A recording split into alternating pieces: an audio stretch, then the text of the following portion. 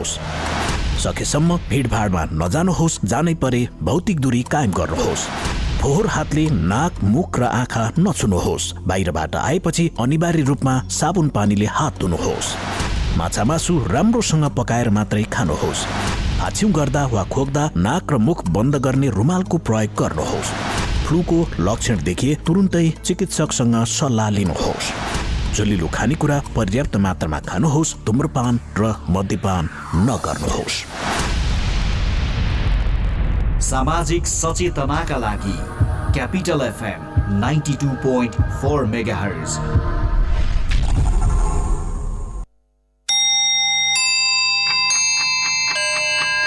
Time check. It's 7 a.m. This time check is brought to you by High Face. Be prepared. Safety first.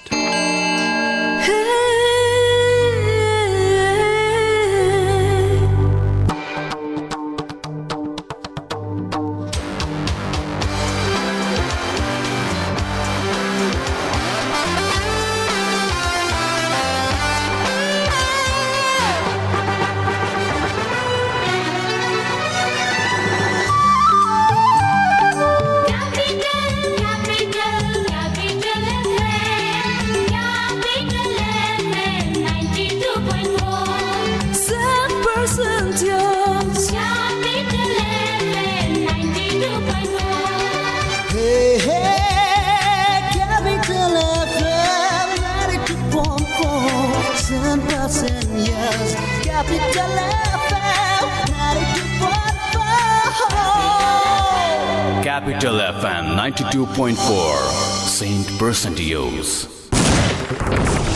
Capital समाचार. Capital FM 92.4 megahertz मा Capital समाचार.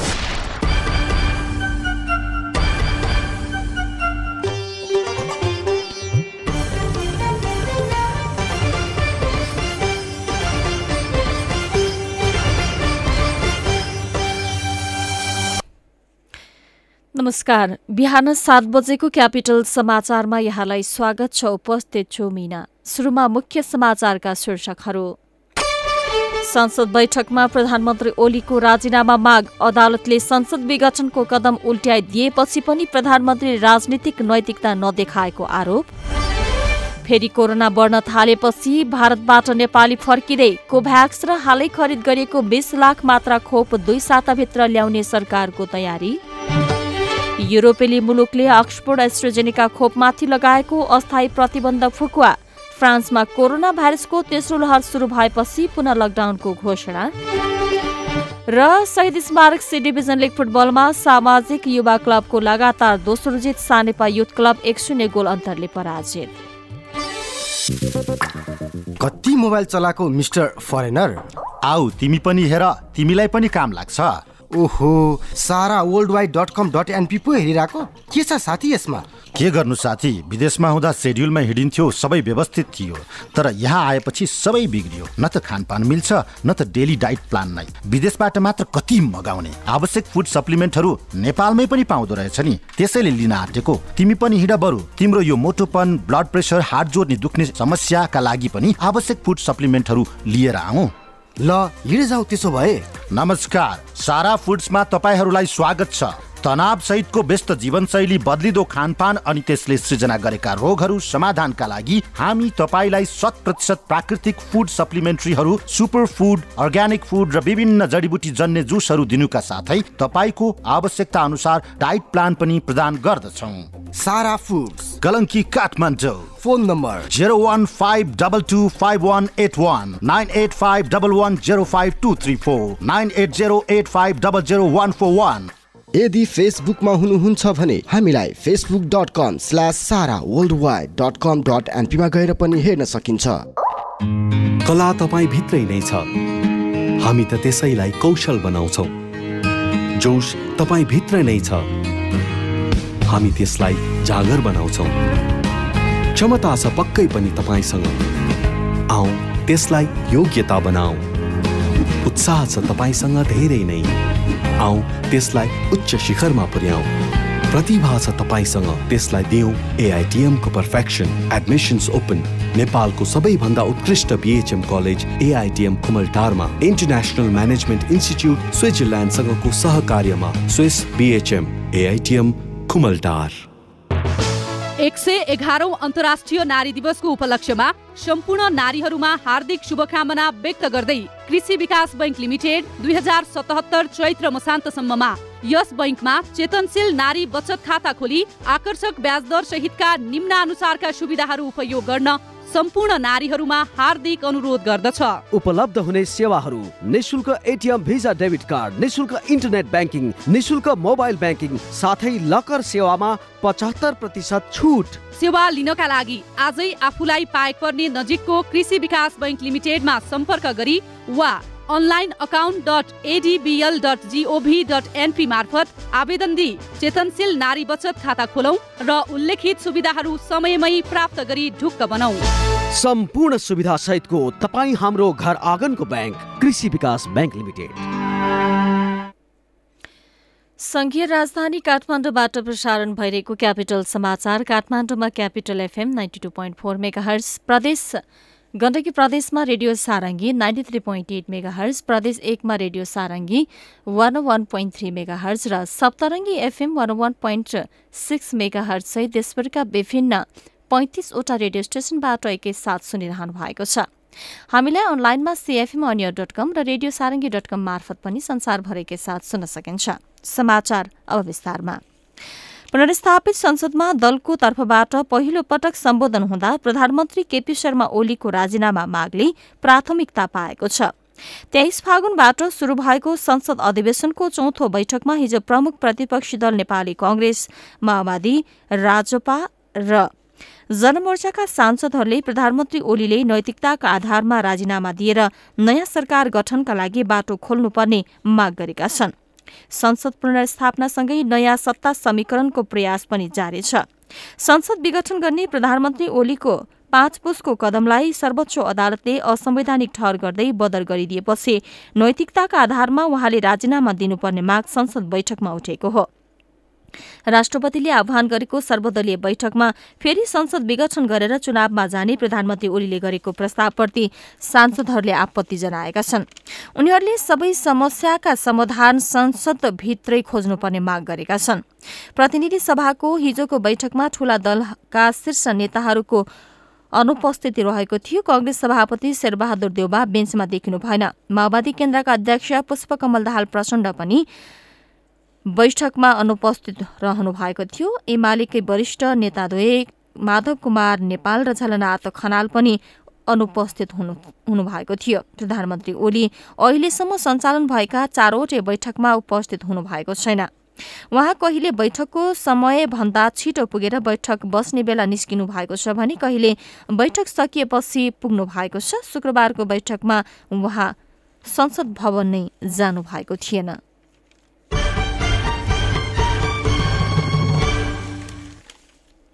Covax र हालै खरिद गरिएको खोप 2 साताभित्र नेपाल भित्रिनु भएको छ, जस अन्तर्गत नेपालले खरिद गरेको 20 लाख मात्रा खोप भारतबाट नेपाल आउनेछ।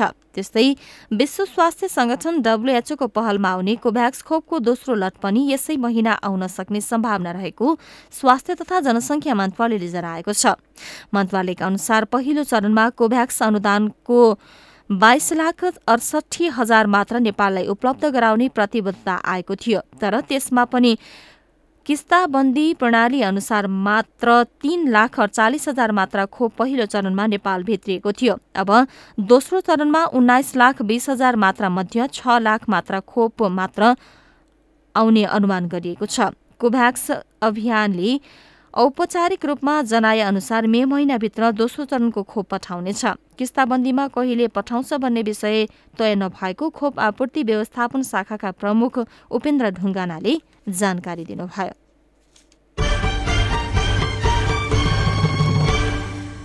सुर्खेतको गरुवाकोट 11 का खडक बिक भारत पसेको 3 महिनामै कैलालीको गौरीफन्ट नाका भएर घर फर्किएका छन्। भारतमा लकडाउनको हल्ला चलेसँगै बिक मात्र होइन, उनीसहित सुर्खेतका 12 युवाको टोली हिजो नेपाल फर्किएको हो। उनीहरू भारतको महाराष्ट्र प्रदेशको पुनामा होटल तथा विभिन्न कम्पनीहरूमा काम गर्ने गरेका थिए। त्यहाँ कोरोना बढेको छ, फेरि लकडाउन हुने हल्ला चलेपछि घर फर्किएका हौं। गत वर्ष जस्तो शास्ति नहोस् भनेर यसपालि लकडाउन नहुँदै फर्किएका हौं, विकले भने।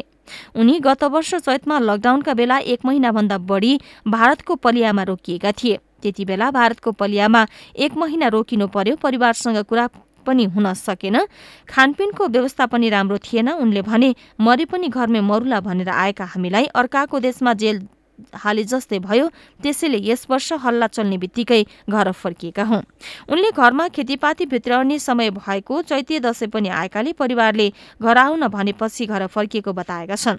लकडाउन भएन भनेपछि 1-2 महिना खेतीपातीको काम गरेर फेरि फर्किने उनको भनाइ छ। यसैगरी नुवाकोटको तारकेश्वर 2 का रमेश परियार पनि हिजो नै गौरीफन्ट नाका हुँदै घर फर्किएका छन्। परियार महाराष्ट्रको पुनामा होटलमा कुक काम गर्ने गरेका थिए। त्यहाँ लकडाउनको हल्ला चलेपछि घर फर्किएको उनको भनाइ छ। यसैगरी नेपालसँग सीमावर्ती भारतका विभिन्न प्रान्तमा केही दिन यता फेरि कोरोना संक्रमण बढेपछि चिकित्सकले वीरगञ्ज र आसपास क्षेत्रका स्थानहरूमा सतर्कता अपनाउन सुझाव दिएका छन्। भारतका महाराष्ट्र, पञ्जाब, केरला, राजस्थान लगायतका राज्यमा फेरि संक्रमण बढ्न थालेको छ। दैनिक 15 देखि 20 हजार हाराहारीमा कोरोना संक्रमित थपिरहेको भारतीय सञ्चार माध्यमहरूले जनाएका छन्। त्यसैले पनि भारतसँगका सीमावर्ती क्षेत्रमा सतर्कता अपनाउनु पर्ने त्यहाँका चिकित्सकहरूले सुझाव दिएका छन्।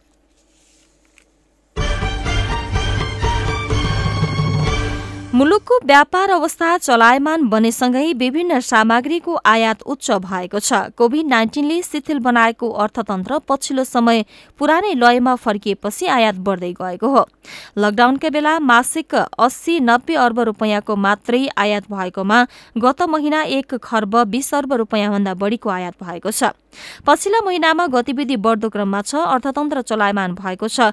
बैंकिङ क्षेत्रमा लगानी विस्तार भएको छ। पूर्व अर्थ सचिव शान्तराज सुवेदीले भन्नुभयो, लगानी औद्योगिक क्षेत्र, आयोजना र निर्माण कार्यमा गएको छ। यो भनेको रोजगारीको अवस्था चलायमान बन्नु हो। अर्थतन्त्र पुरानै लयमा फर्किएको छ। भन्सार विभागले हिजो सार्वजनिक गरेको 8 महिनाको विवरणले सोही अवस्था देखाएको हो।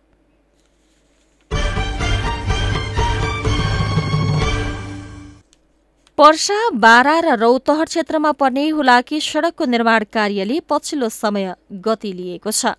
कोभिडका कारण काम ठप्प जस्तै रहे पनि केही महिना यता भने परिस्थिति सहज बनेसँगै सड़क निर्माणले गति लिएको हो।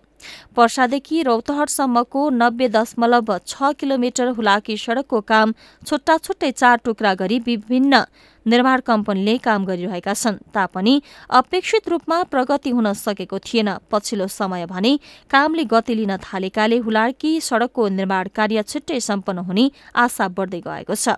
पर्सामा 60 किलोमिटर, रौतहटमा 20 किलोमिटर र बारामा 10.6 किलोमिटर सड़क निर्माण गरिँदैछ।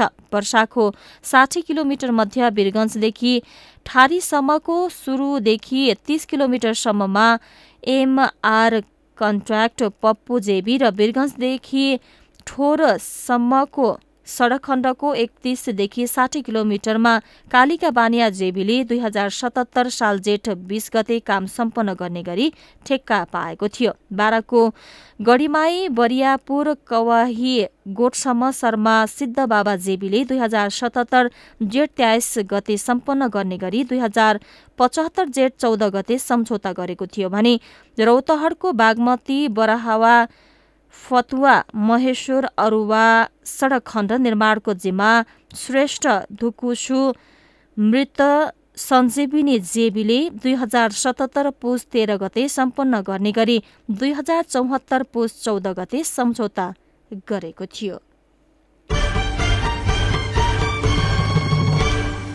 एक महिनामा महिलासहित 12मा 3 जनाको हत्या भएको छ। जिल्लाको महागढीमाई निजगढ नगरपालिका र जितपुर सिमरा उपमहानगरपालिकामा यसरी हत्या गरेको 12 प्रहरीले जनाएको छ। तीमध्ये 2 जनाको हत्यारा पक्राउ गरी कानूनी प्रक्रिया शुरू भएको छ भने एकको हत्याराको खोजी जारी रहेको 12का प्रहरी प्रवक्ता एवं प्रहरी नायब परीक्षक गौतम मिश्रले जानकारी दिनुभयो।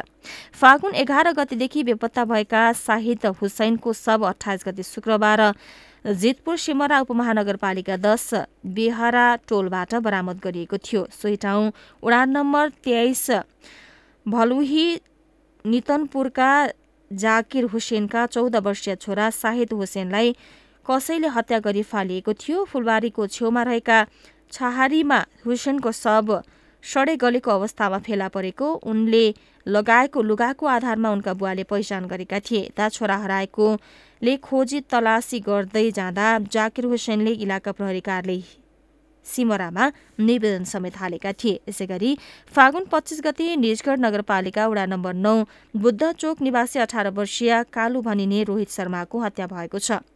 शर्माको हत्या अभियोगमा उनकै साथी रौतहट चन्द्रपुर नगरपालिका 4 चन्द्रनिगाहपुरका अरुण कुमार शाहलाई नियन्त्रणमा लिएर प्रहरीले सार्वजनिक गरेको छ। अन्तर्राष्ट्रिय समाचार।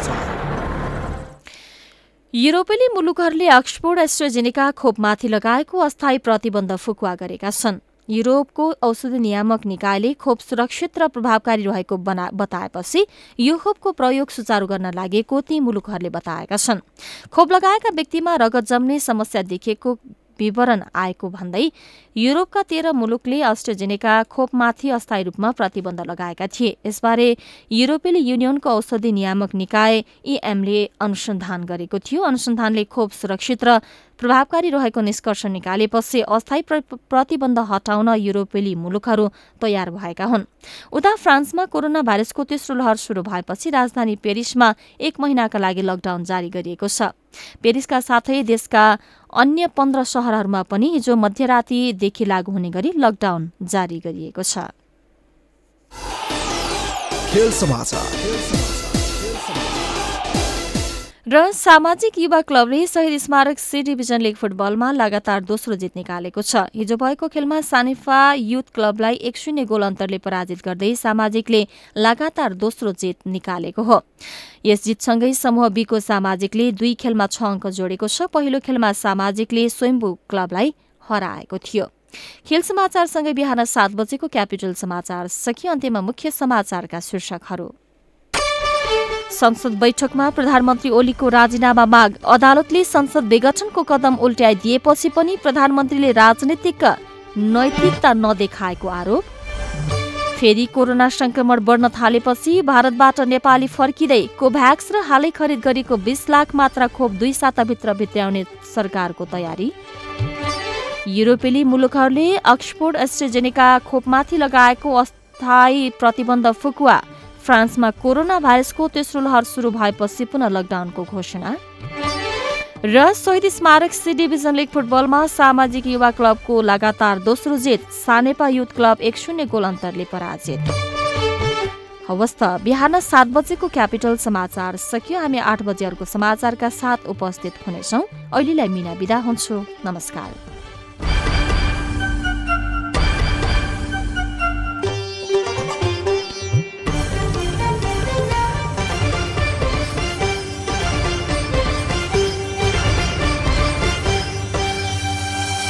साथ साथ सदाभरको जोड्छ सम्बन्ध यो सुरक्षाको आभास हो लक्ष्मी। विश्वास यो टुट्दैन कहिले, साथ यो रहिरहन्छ जहिले, सधैँ सँगै रहने बाचा हो लक्ष्मी। लक्ष्मी स्टिल नेपालकै ग्यारेन्टेड नम्बर 1 क्वालिटी। केही गर्ने केही बन्ने अठोट तपाईको साथ समर्थन हामी हिमालयन बैंकको। सिप मेहनतले उद्यमीको ढोका खोल्नु छ, यही देशमा उन्नतिको नयाँ मार्ग रोज्नु छ। 12 वर्षको चुक्ता अवधि, सुलभ ब्याज दर र 12 करोडसम्मको कर्जा सुविधा भएको हिमालयन बैंकको SME लोन। व्यवसाय गर्न सिप र मेहनत चाहिन्छ, पैसा हामी दिन्छौँ। अब नयाँ एनसेल एप डाउनलोड गर्दा पाउनुहोस् 1 GB free data, latest offers, online recharge and so much more. आजै एनसेल एप डाउनलोड गरी आफ्नो जिन्दगी फास्ट फरवर्ड गरौँ। एनसेल, आज भोलि सधैँ सँगै। सपनाहरू सँगाल्दै खुसीहरू अङ्गाल्दै रहन्छ खोज सधैँ भर पर्दो साथीको निरन्तर साथको तपाईको सपनालाई सजाउँदै खुसीहरू बढाउँदै बढ्छौँ अघि हामी निरन्तर सहयात्री भई। लुम्बिनी विकास बैंक लिमिटेड, निरन्तर सहयात्रा। बेच्छौ स्वतन्त्र छ खुला परिवार बेच, चोखो बजार छ जै अनुहार बेच, निर्लज्ज छौ गरिब छौ अधिकार बेच, सर्वस्व बेच तर देश तिमी नबेच। नमस्कार, म भुवन हरि सिग्देल। तपाईहरू सुन्दै हुनुहुन्छ capital FM 92.4 megahertz.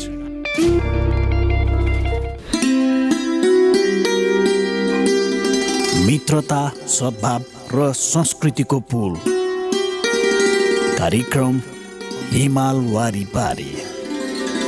Capital media ग्रुपको विशेष प्रस्तुति कार्यक्रम हिमाल वारी पारी।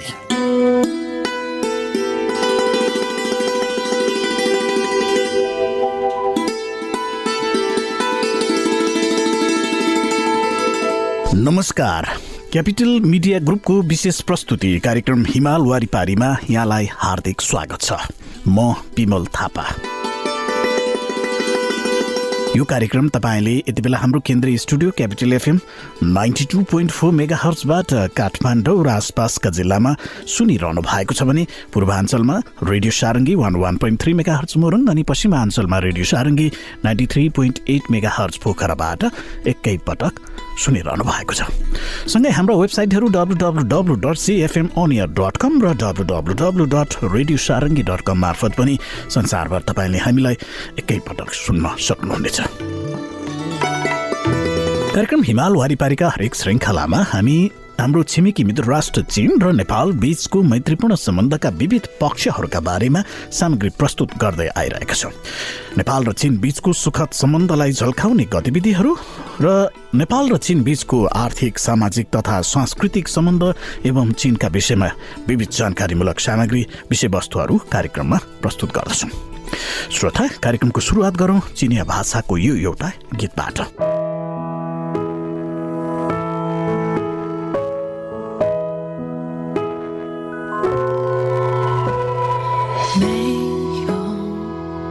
谁能够想到你会出现我身旁？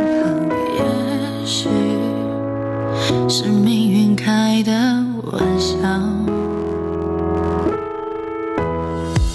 不敢太靠近你的身边，怕你会嫌烦，只有一个人默默孤单。是什么让我们遇见的？是什么让距离更近了？不奢求你多好，给我多一点微笑。你只是一个过客，从我的世界路过，我不敢太多不舍，怕你看出我难过。也许我想的太多，却不能给你什么。努力把伤心变成笑容，变多就好了。我只是个陪伴者，陪着你伤心难过，寂寞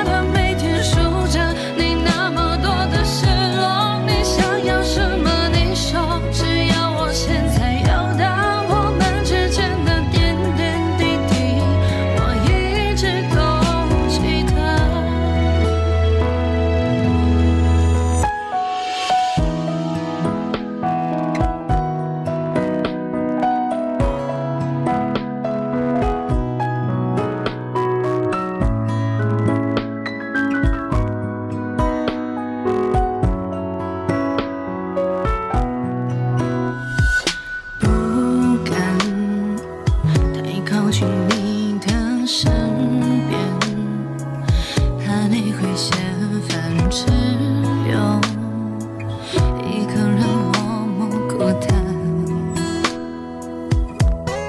是什么让我们遇见的？是什么让距离更近了？不奢求你多好，再多给我一点微笑。你只是一个过客，从我的世界路过，我不敢太多不舍，怕你看出我难过。也许我想的太多，却不能给你什么。努力把伤心变少，笑容变多就好了。我只是个陪伴者，陪着你伤心难过，寂寞的每天数着你那么多的失落。你想要什么你说，只要我现在有的，我们之间的点点滴滴，我一直都记得。我只是一个过客，从你的世界路过，我不敢太多不舍，怕你看出我难过。我想的太多，却不能给你什么。努力把伤心变小，笑容变多就好了。我只想每天陪着你伤心难过，寂寞的每天数着你那么多的失落。你想要什么你说，只要我现在有的，点点滴滴我一直都记得。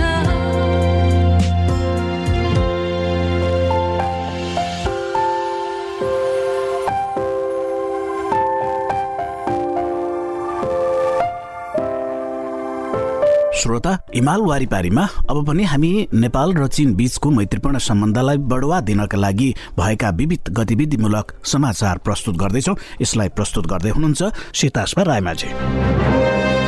कोरोना भाइरसको कारण भन्दै चीनले सगरमाथा आरोहण बन्द गरेपछि नेपालतर्फको बाटो हुँदै आरोहण गर्ने आरोहीको संख्या बढ्ने भएको छ। चीन तिब्बततर्फको बाटोबाट सगरमाथा आरोहण गराउने एजेन्सीहरूका अनुसार करिब 100 जना भन्दा बढी आरोही नेपालतर्फ वृद्धि हुने भएको छ।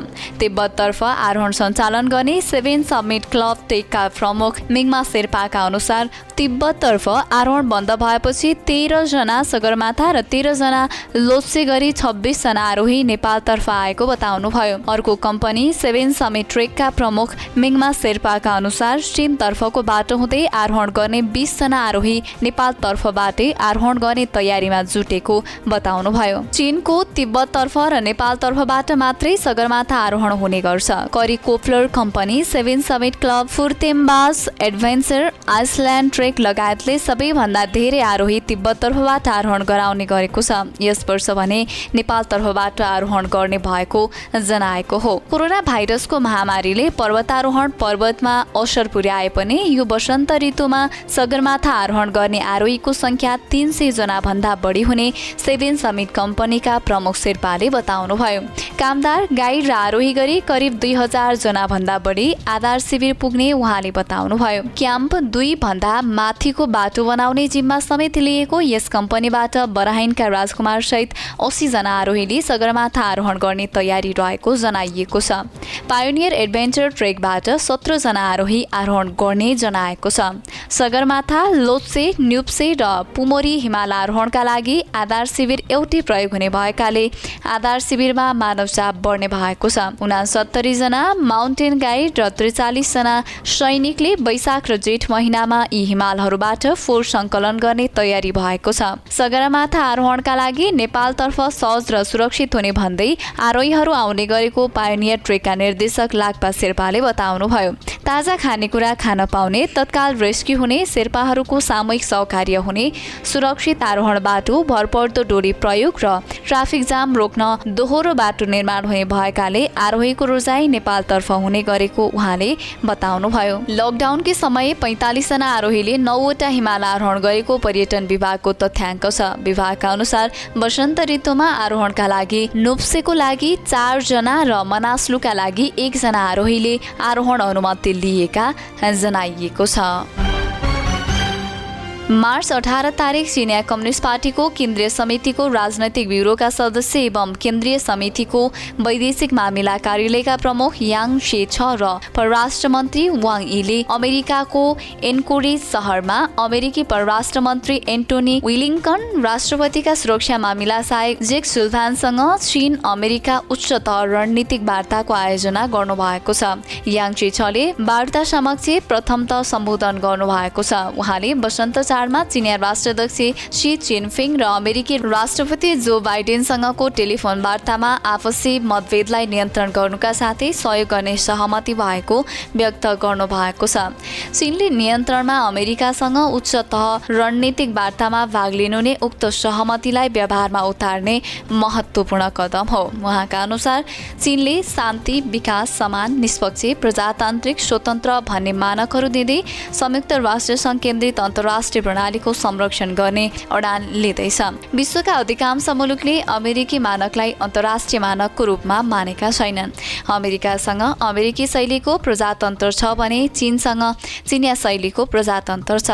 चीनले शान्ति विकास बाटोमा लाग्दै अन्तर्राष्ट्रिय तथा क्षेत्रीय शान्ति तथा विकासका लागि प्रयास गरिरहेको छ तापनि अमेरिकाले सधैँ सशस्त्र शक्तिको प्रयोग गर्दै आएको देखिन्छ। अमेरिकासँग मानवीय अधिकार आदि क्षेत्र सम्बन्धी धेरै जसो समस्या रहेका छन्। अमेरिकाले आफ्नो मामिलालाई जोड दिन सक्छ भने चीनको मानवीय अधिकार र प्रजातन्त्रलाई हस्तक्षेप गर्नु हुँदैन। चीन र अमेरिकाले एसिया प्रशान्त क्षेत्रका विभिन्न मुलुकसँग असल सम्बन्धको विकास गर्न सक्छ। यो 21औं शताब्दीको सही विकास बाटो हो। ताइवान, हङकङ, सिन्ज्याङ गरी सबै चीनका अविच्छिन्न भाग हुन्। अमेरिकाले चीनको आन्तरिक मामिलामा हस्तक्षेप गरेमा चीनले गम्भीर विरोध गर्दै निरन्तर रूपमा दृढ जवाफी प्रतिक्रिया दिँदै जानेछ। चीनसँगको सम्बन्ध विकास पारस्परिक सम्मानको आधारमा हुनुपर्छ। वास्तविक तथ्यबाट हेर्दा द्वन्द्व अमेरिकाका लागि राम्रो छैन। चिनिया राष्ट्राध्यक्ष सी जिनपिङका अनुसार चीन र अमेरिकाले प्रतिस्पर्धा सहित पारस्परिक सम्मान, साझा हित भन्ने लक्ष्यलाई साकार तुल्याउनुपर्छ। राष्ट्रपति बाइडेनले पनि चीन र अमेरिका बीच द्वन्द्व नहुने बताउनु भएको छ। चीन र अमेरिकाले यी दुवै पक्षका नेताद्वारा पाएको सहमतिलाई चौतर्फिक रूपमा पालना गर्दै आपसी सम्बन्धलाई स्वस्थ तथा स्थिर विकासमा फर्काउन प्रयास गर्न सक्छ। मार्च 17 तारिक जर्मनी शुक्रबार नामक समाचार वेबसाइटले एउटा उद्देश्य भनेको विश्वको शिखर शीर्षकको लेख सार्वजनिक गरेको छ। यो लेखमा चीनले यस कोभिड-19 भाइरस महामारीलाई राम्रोसँग नियन्त्रण गरी प्रतिरोध कार्य सफल पार्नुका साथै विदेशसँगको व्यापार पुनरुत्थान र गरिबी निवारण कार्यमा पनि सफल भएको देखिन्छ। लेखका अनुसार यस वर्ष चीनमा 2 ठूला अधिवेशनहरू समयमै आयोजना भएका छन् भने गत वर्ष महामारीका कारण ढिलो आयोजित भएका थिए र यसबाट हेर्दा चीनले महामारीलाई पूर्ण रूपमा जितेको देखिन्छ। हाल चीनको वैदेशिक व्यापार फेरि सुदृढ हुँदै आएको बताउँदै युरोपेली मुलुकको व्यापारिक साझेदार रहेको चीन अमेरिका भन्दा अझ महत्त्वपूर्ण देखिएको कुरा पनि उक्त लेखमा जनाइएको छ।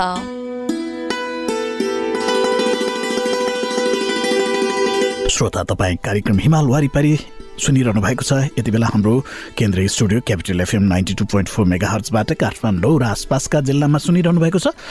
प्रदेश नम्बर 1 मा रेडियो सारङ्गी 101.3 मेगाहर्ज, मोरङ अनि गण्डकी प्रदेशमा रेडियो सारङ्गी 93.8 मेगाहर्ज मार्फत एकैसाथ सुनिरहनु भएको छ। सँगै हाम्रो वेबसाइटहरू www.cfmonair.com र www.radiosaranggi.com मार्फत हामीलाई संसारभर सुन्न सक्नुहुनेछ।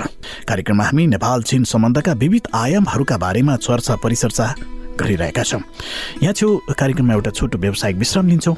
विश्रामपछि बाँकी सन्दर्भ लिएर फेरि पनि उपस्थित हुनेछौँ। Capital FM 92.4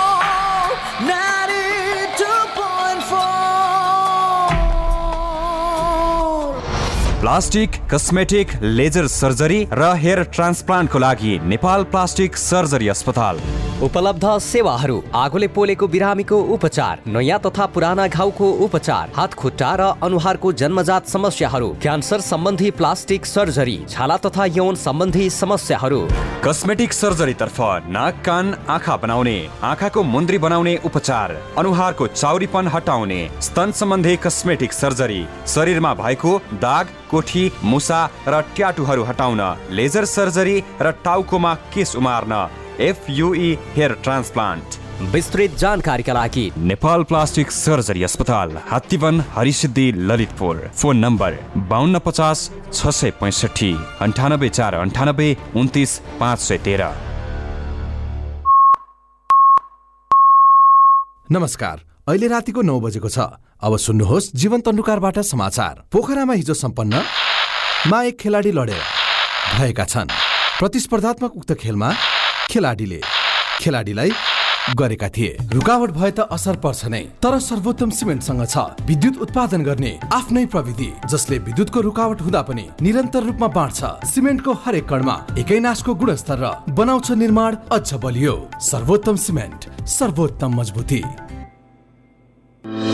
सानो होस् या उचाइ चुम्ने कदम, परिस्थिति जस्तो सुकै होस्, हाम्रो साथ रहन्छ हरदम। साना व्यवसायदेखि ठूला उद्यमीसम्मलाई अवसर। नेपाल बैंक लिमिटेड प्रस्तुत गर्दछ ब्याङ्किङ क्षेत्रकै सर्वाधिक सस्तो ब्याज दरमा व्यवसाय कर्जा योजना, मात्र 6.99% ब्याज दरमा। थप जानकारीका लागि नजिकको शाखामा गई आजै सम्पर्क गरौँ। नेपाल बैंक लिमिटेड, नेपालको पहिलो बैंक। नाममा नै विश्वास छ, नाममै संस्कार छ, नाम भित्रै छ परम्परा, नाम माथि भरोसा, नाममै यसको शक्ति छ, नाममै सङ्गीत छ, नाममै पहिचान छ, नाममै यसको जीत। Tansen OPC cement. मित्रता, सद्भाव र संस्कृतिको पुल। कार्यक्रम हिमाल वारी पारी। क्यापिटल मिडिया ग्रुपको विशेष प्रस्तुति कार्यक्रम हिमाल वारी पारी।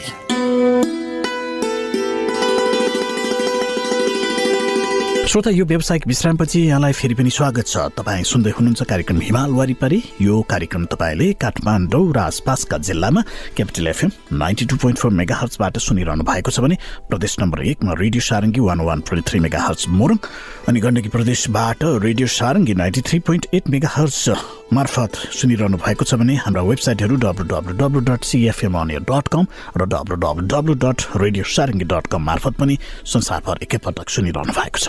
कार्यक्रम हिमाल वारिपारीमा छिमेकी मित्र राष्ट्र चीन र नेपाल बीचको मैत्रीपूर्ण सम्बन्धका विविध आयामहरूका बारेमा सामग्री प्रस्तुत गरिरहेका छौँ। श्रोता, हिमाल वारिपारीका हरेक श्रृङ्खलाहरूमा हामी नेपाल र चीन बीचको मैत्रीपूर्ण सम्बन्धका विविध आयामहरूलाई प्रस्तुत गर्दै आइरहेका छौँ र हामी कार्यक्रम हिमाल वारिपारीमा नेपाल र चीन बीचको मैत्रीपूर्ण सम्बन्ध र यी सम्बन्धलाई बढुवा दिनका लागि नेपाल र चीनमा भएका विविध गतिविधिहरू पनि हामी कार्यक्रममा प्रस्तुत गर्दै आइरहेका छौँ। अब पनि हामी एउटा रोचक जानकारी यहाँ प्रस्तुत गर्दैछौँ। यसलाई प्रस्तुत गर्दै हुनुहुन्छ साथी सीतास्मा रायमाझी।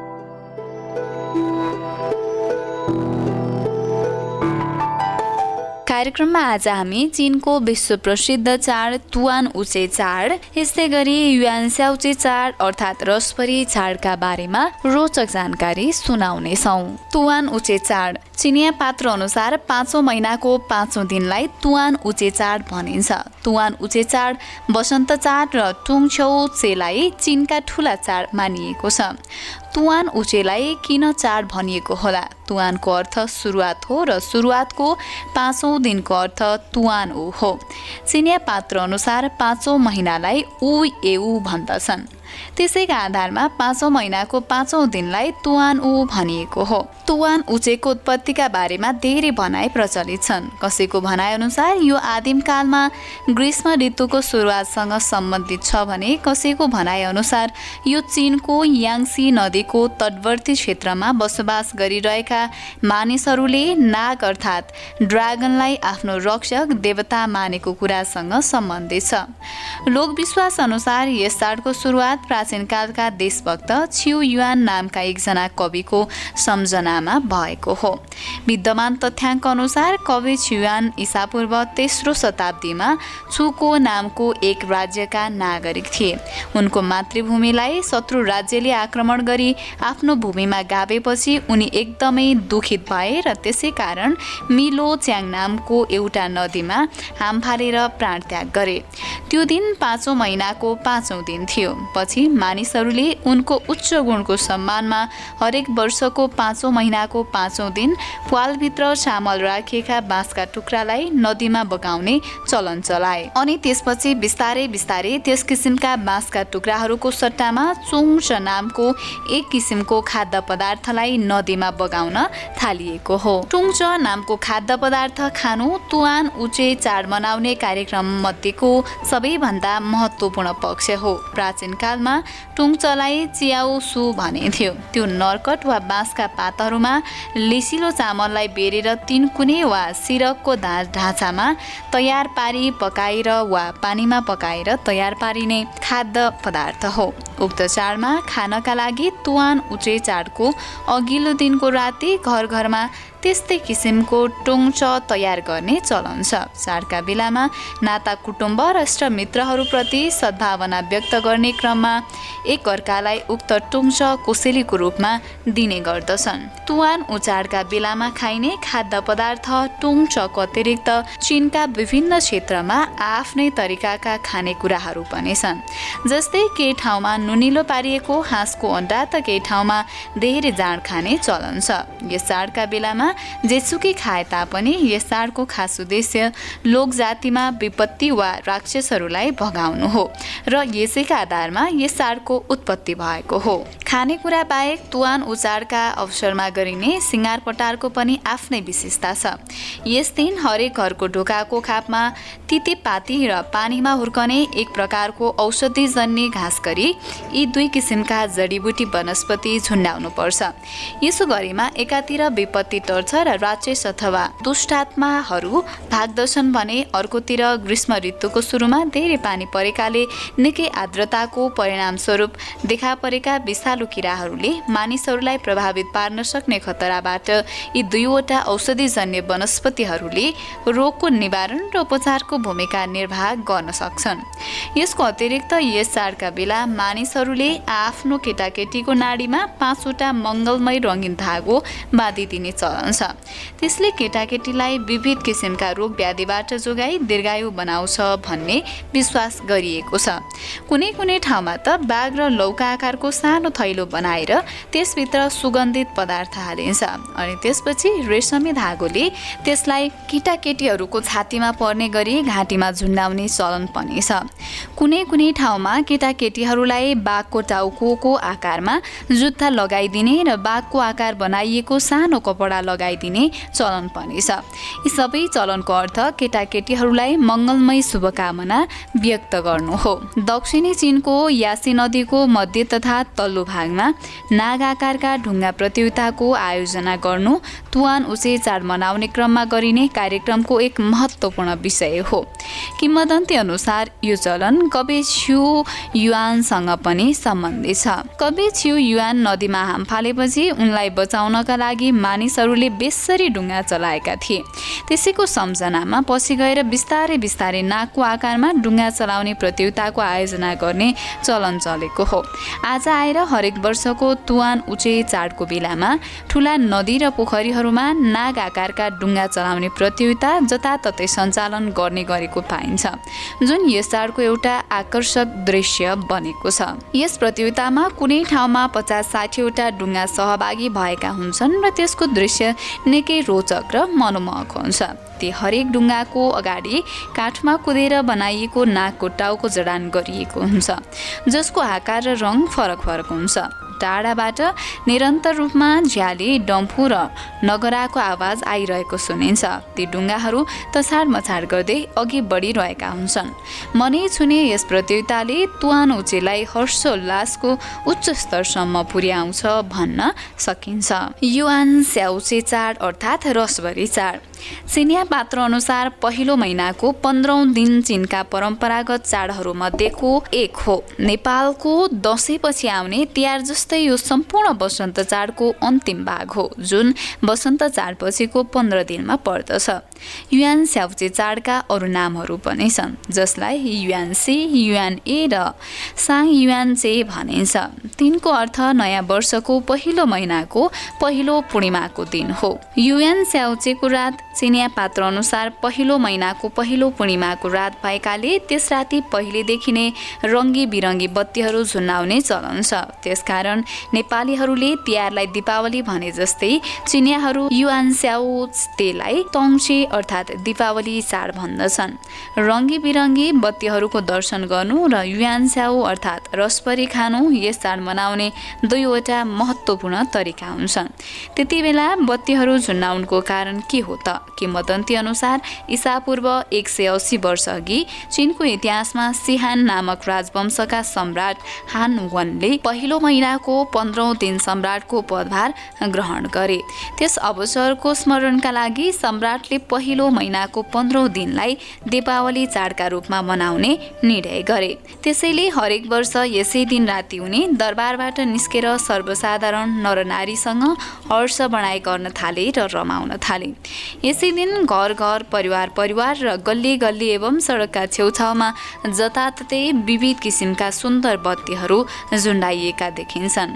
ईसापूर्व 104 मा युआन स्याउचे चाडलाई औपचारिक रूपमा देशका महत्त्वपूर्ण राष्ट्रिय चाडको पंक्तिमा राखियो। यस निर्माणबाट युआन स्याउचे चाडको अर्थ र महत्त्व निकै बढेको देखियो। उक्त निर्णयमा भनिअनुसार सार्वजनिक स्थान र घर घर अझ विशेष गरी समृद्ध सडक, बजार र सांस्कृतिक केन्द्रहरूमा अवश्य नै ठूला ढाँचाका बत्तीको मेला र प्रदर्शनीको आयोजना गर्नुपर्थ्यो। पुरुष र महिला, बुढाबुढी र केटाकेटीहरूले रातभरि बत्ती हेर्ने, जुवा खेल्ने र नागकुरो जस्तो बत्ती खेलाउने गर्थे र रमाउँथे।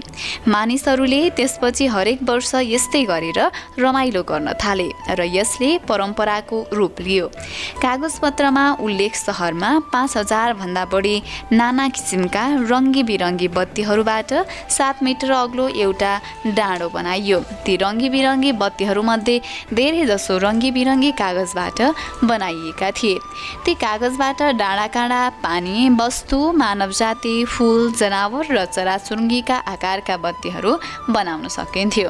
ती मध्ये एक किसिमको प्रचलित बत्तीलाई चीनको सबैभन्दा राम्रो विशेषता रहेको बत्ती मानिन्थ्यो। उक्त प्रचलित बत्ती एक किसिमको खेलौना रूपी बत्ती थियो। हालसम्म प्राप्त जानकारी अनुसार त्यसको इतिहास 1000 वर्ष भन्दा पनि पुरानो छ। यस किसिमको बत्तीभित्र पाते पाङ्ग्रो जडान गरिएको हुन्थ्यो। त्यसको प्रविधि अनुसार मैनलाई बाल्ने बित्तिकै त्यसबाट निस्केको ग्यास माथितिर उडेपछि त्यसले त्यो पाते पाङ्ग्रालाई घुमाउँछ र परिणामस्वरूप पाते पाङ्ग्रामा जडान गरिएका कागजी घोडाहरू द्रुत गतिले हावाको गतिमा दौडन्छन्। बत्तीको बाहिरबाट हेर्दा साँच्चीकै हजारौं घोडाहरू दगरिरहे जस्तो लाग्छ। युआन स्याउचे चाडका अवसरमा युआन स्याउ अर्थात् रसवरी खानु पनि एक किसिमको मुख्य चलन हो।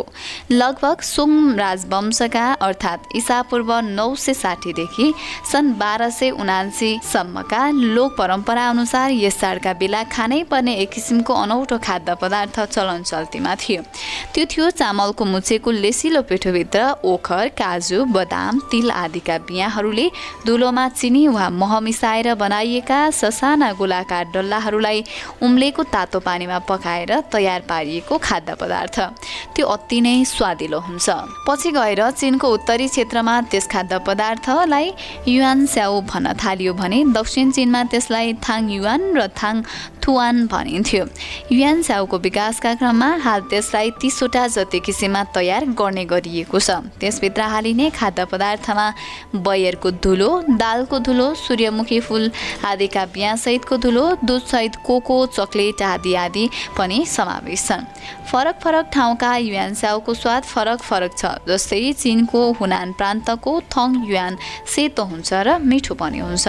पूर्वी चीनमा पर्ने चच्याङ सहरको परिवाको कुखुराको अन्डा जस्तो थाङ युहान आकारमा अति सानो हुन्छ र पैचिङ सहरको बयरको धुलो, तिलको बिहा र दुधसहित कोको हालिएको युहान स्याउको पनि आफ्नै विशेषता छ। बत्तीहरू झिलिमिली हेर्नु र युहान स्याउ खानु बाहेक युहान स्याउचे चाडमा अनेकौं किसिमका सांस्कृतिक मनोरञ्जनात्मक कार्यक्रमहरूको पनि आयोजना गर्ने चलन छ, जस्तै सिंहनाच, लौरी खुट्टा, नाच लोक नाच आदि। तिनमा अझ विशेष गरी सिंहनाच चाडबाडका बेला चीनबाहेक विश्वमा चिनिया मूलका विदेशीहरूको बसोबास रहेका सबै ठाउँहरूमा अवश्य नै देखाउनु पर्छ। चीनको दक्षिणी र उत्तरी भेगको सिंहनाच फरक फरक छ। दक्षिणी भेगको सिंहनाचको शैली र प्रक्रिया फरक छ। यसलाई धेरै जसो दुईजनाले नाचेर देखाउँछन् भने उत्तरी भेगको सिंहनाचले वीरतापूर्वक विजयको गाथा गाउँदै आएको छ। यसको प्रदर्शन प्राय जसो दर्जनौं र कहिलेकाहीँ 40-50 जनासम्म व्यक्तिहरूले गर्दछन्। यस नाच चिनिया लोकगीतको सुमधुर लयमा देखाउने चलन छ। यसका प्रदर्शनकर्ताहरू होस् वा दर्शकहरू सबै नै त्यसमा सक्रियताका साथ सहभागी हुन्छन् र पहिलो महिनाको 15 दिनमा मनाइने युहान स्याउचे चाडलाई हार्दिक र रमाइलो बनाउने प्रयास गर्ने गर्दछन्।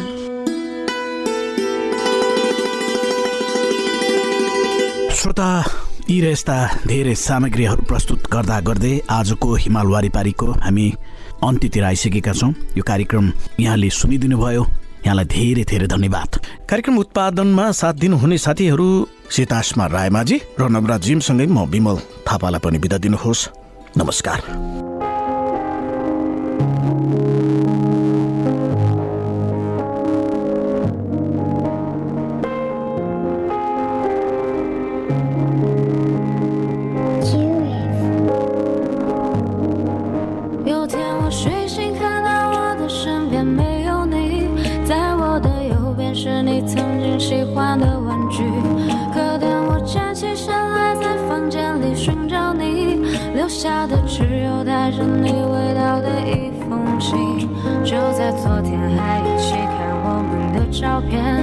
现在让我感觉像烂剧里的主演，为什么这种事情会发生在我身边？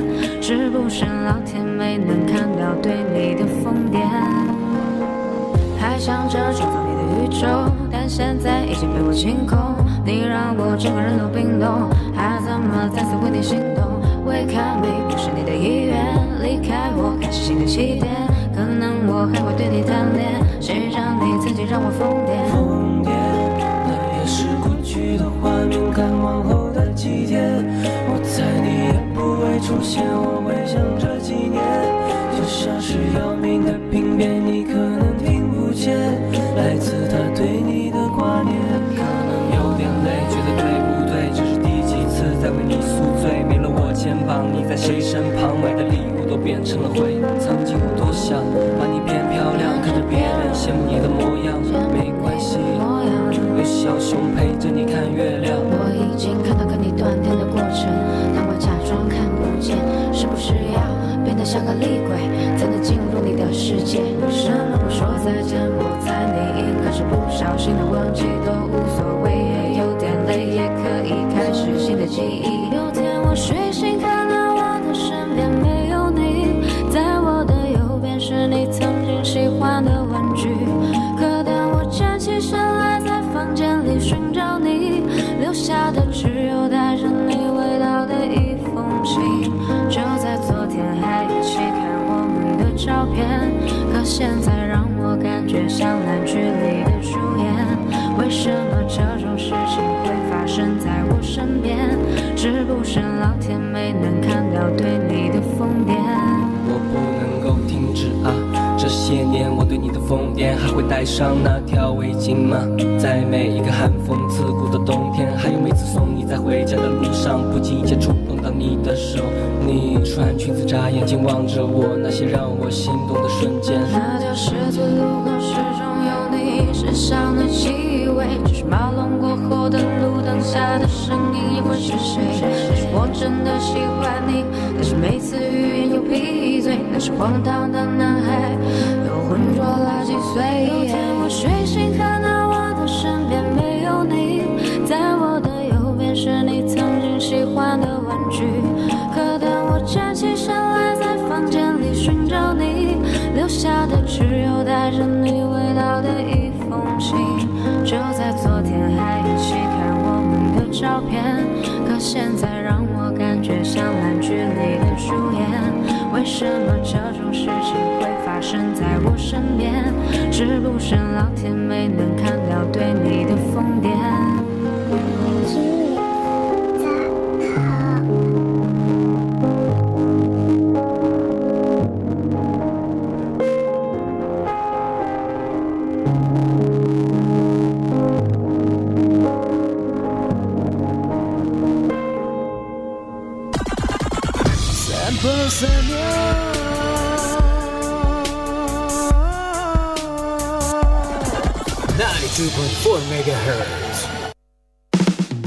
？पृष्ठपुष्ट मसल छ हेर्दै सबै दङ्ग छन् खाना उसको पोसिलो खान्छ ऊ स्वादिलो छिटो अनि छरितो झट्ट पकाऊ कपकप खाऊ गोलमोलको स्वादमा सबै सँगै रमाऊ फेरि आयो स्वादिलो गोलमोल सुमो तयारी चाउ चाउ साथ साथ सदाभरको जोड्छ सम्बन्ध यो सुरक्षाको आभास हो लक्ष्मी विश्वास यो टुट्दैन कहिले साथ यो रहिरहन्छ जहिले सधैँ सँगै रहने बाचा हो लक्ष्मी लक्ष्मी स्टिल नेपालकै ग्यारेन्टेड नम्बर 1 क्वालिटी पिज्जा खाँदा कोक चाहिन्छ चाउमिन खाँदा कोक चाहिन्छ छोइला खाँदा कोक चाहिन्छ मोमो खाँदा कोक चाहिन्छ खाना जे होला स्वाद बढाउने कोका कोला स्टीम मोमो कोथे मोमो फ्राई मोमो झोल मोमो साई मोमोसँग कोक चाहिन्छ खाना जे होला स्वाद बढाउने Coca Cola Coca-Cola and Coke are the registered trademarks of the Coca-Cola Company. Carbonated beverage.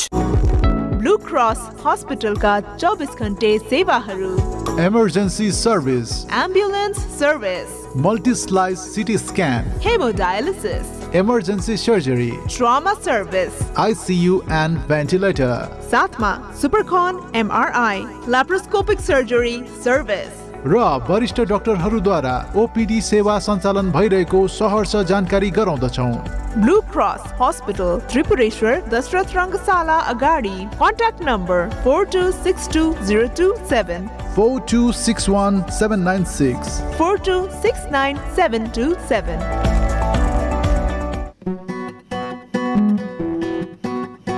24 घण्टामा मात्र 24 घण्टामा सनराइज ब्याङ्कको सरल सेमी कर्जा मात्र 24 कार्य घण्टामा अब सनराइज ब्याङ्कको सरल एसएमई कर्जाको सुविधा लिई आफ्नो व्यवसायलाई अगाडि बढाऊ रु 1 करोडसम्मको कर्जा सहुलियत ब्याज दर ढितो सुरक्षामा विशेष सुविधा साथै अन्य ब्याङ्किङ सुविधा सहित पाउनुहोस् व्यवसायको उन्नति तपाईको समुन्नति 24 घण्टामा मात्र 24 घण्टामा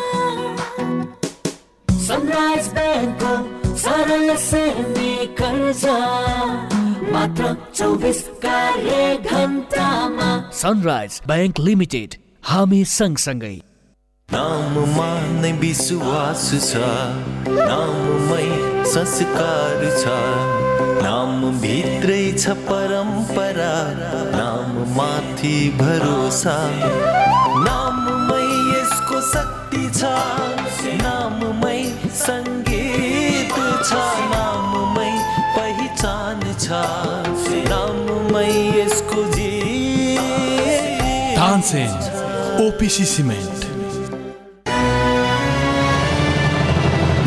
तपाईं सुन्दै हुनुहुन्छ क्यापिटल FM 92.4 मेगाहर्ट्ज यहाँ देशको छ चिन्ता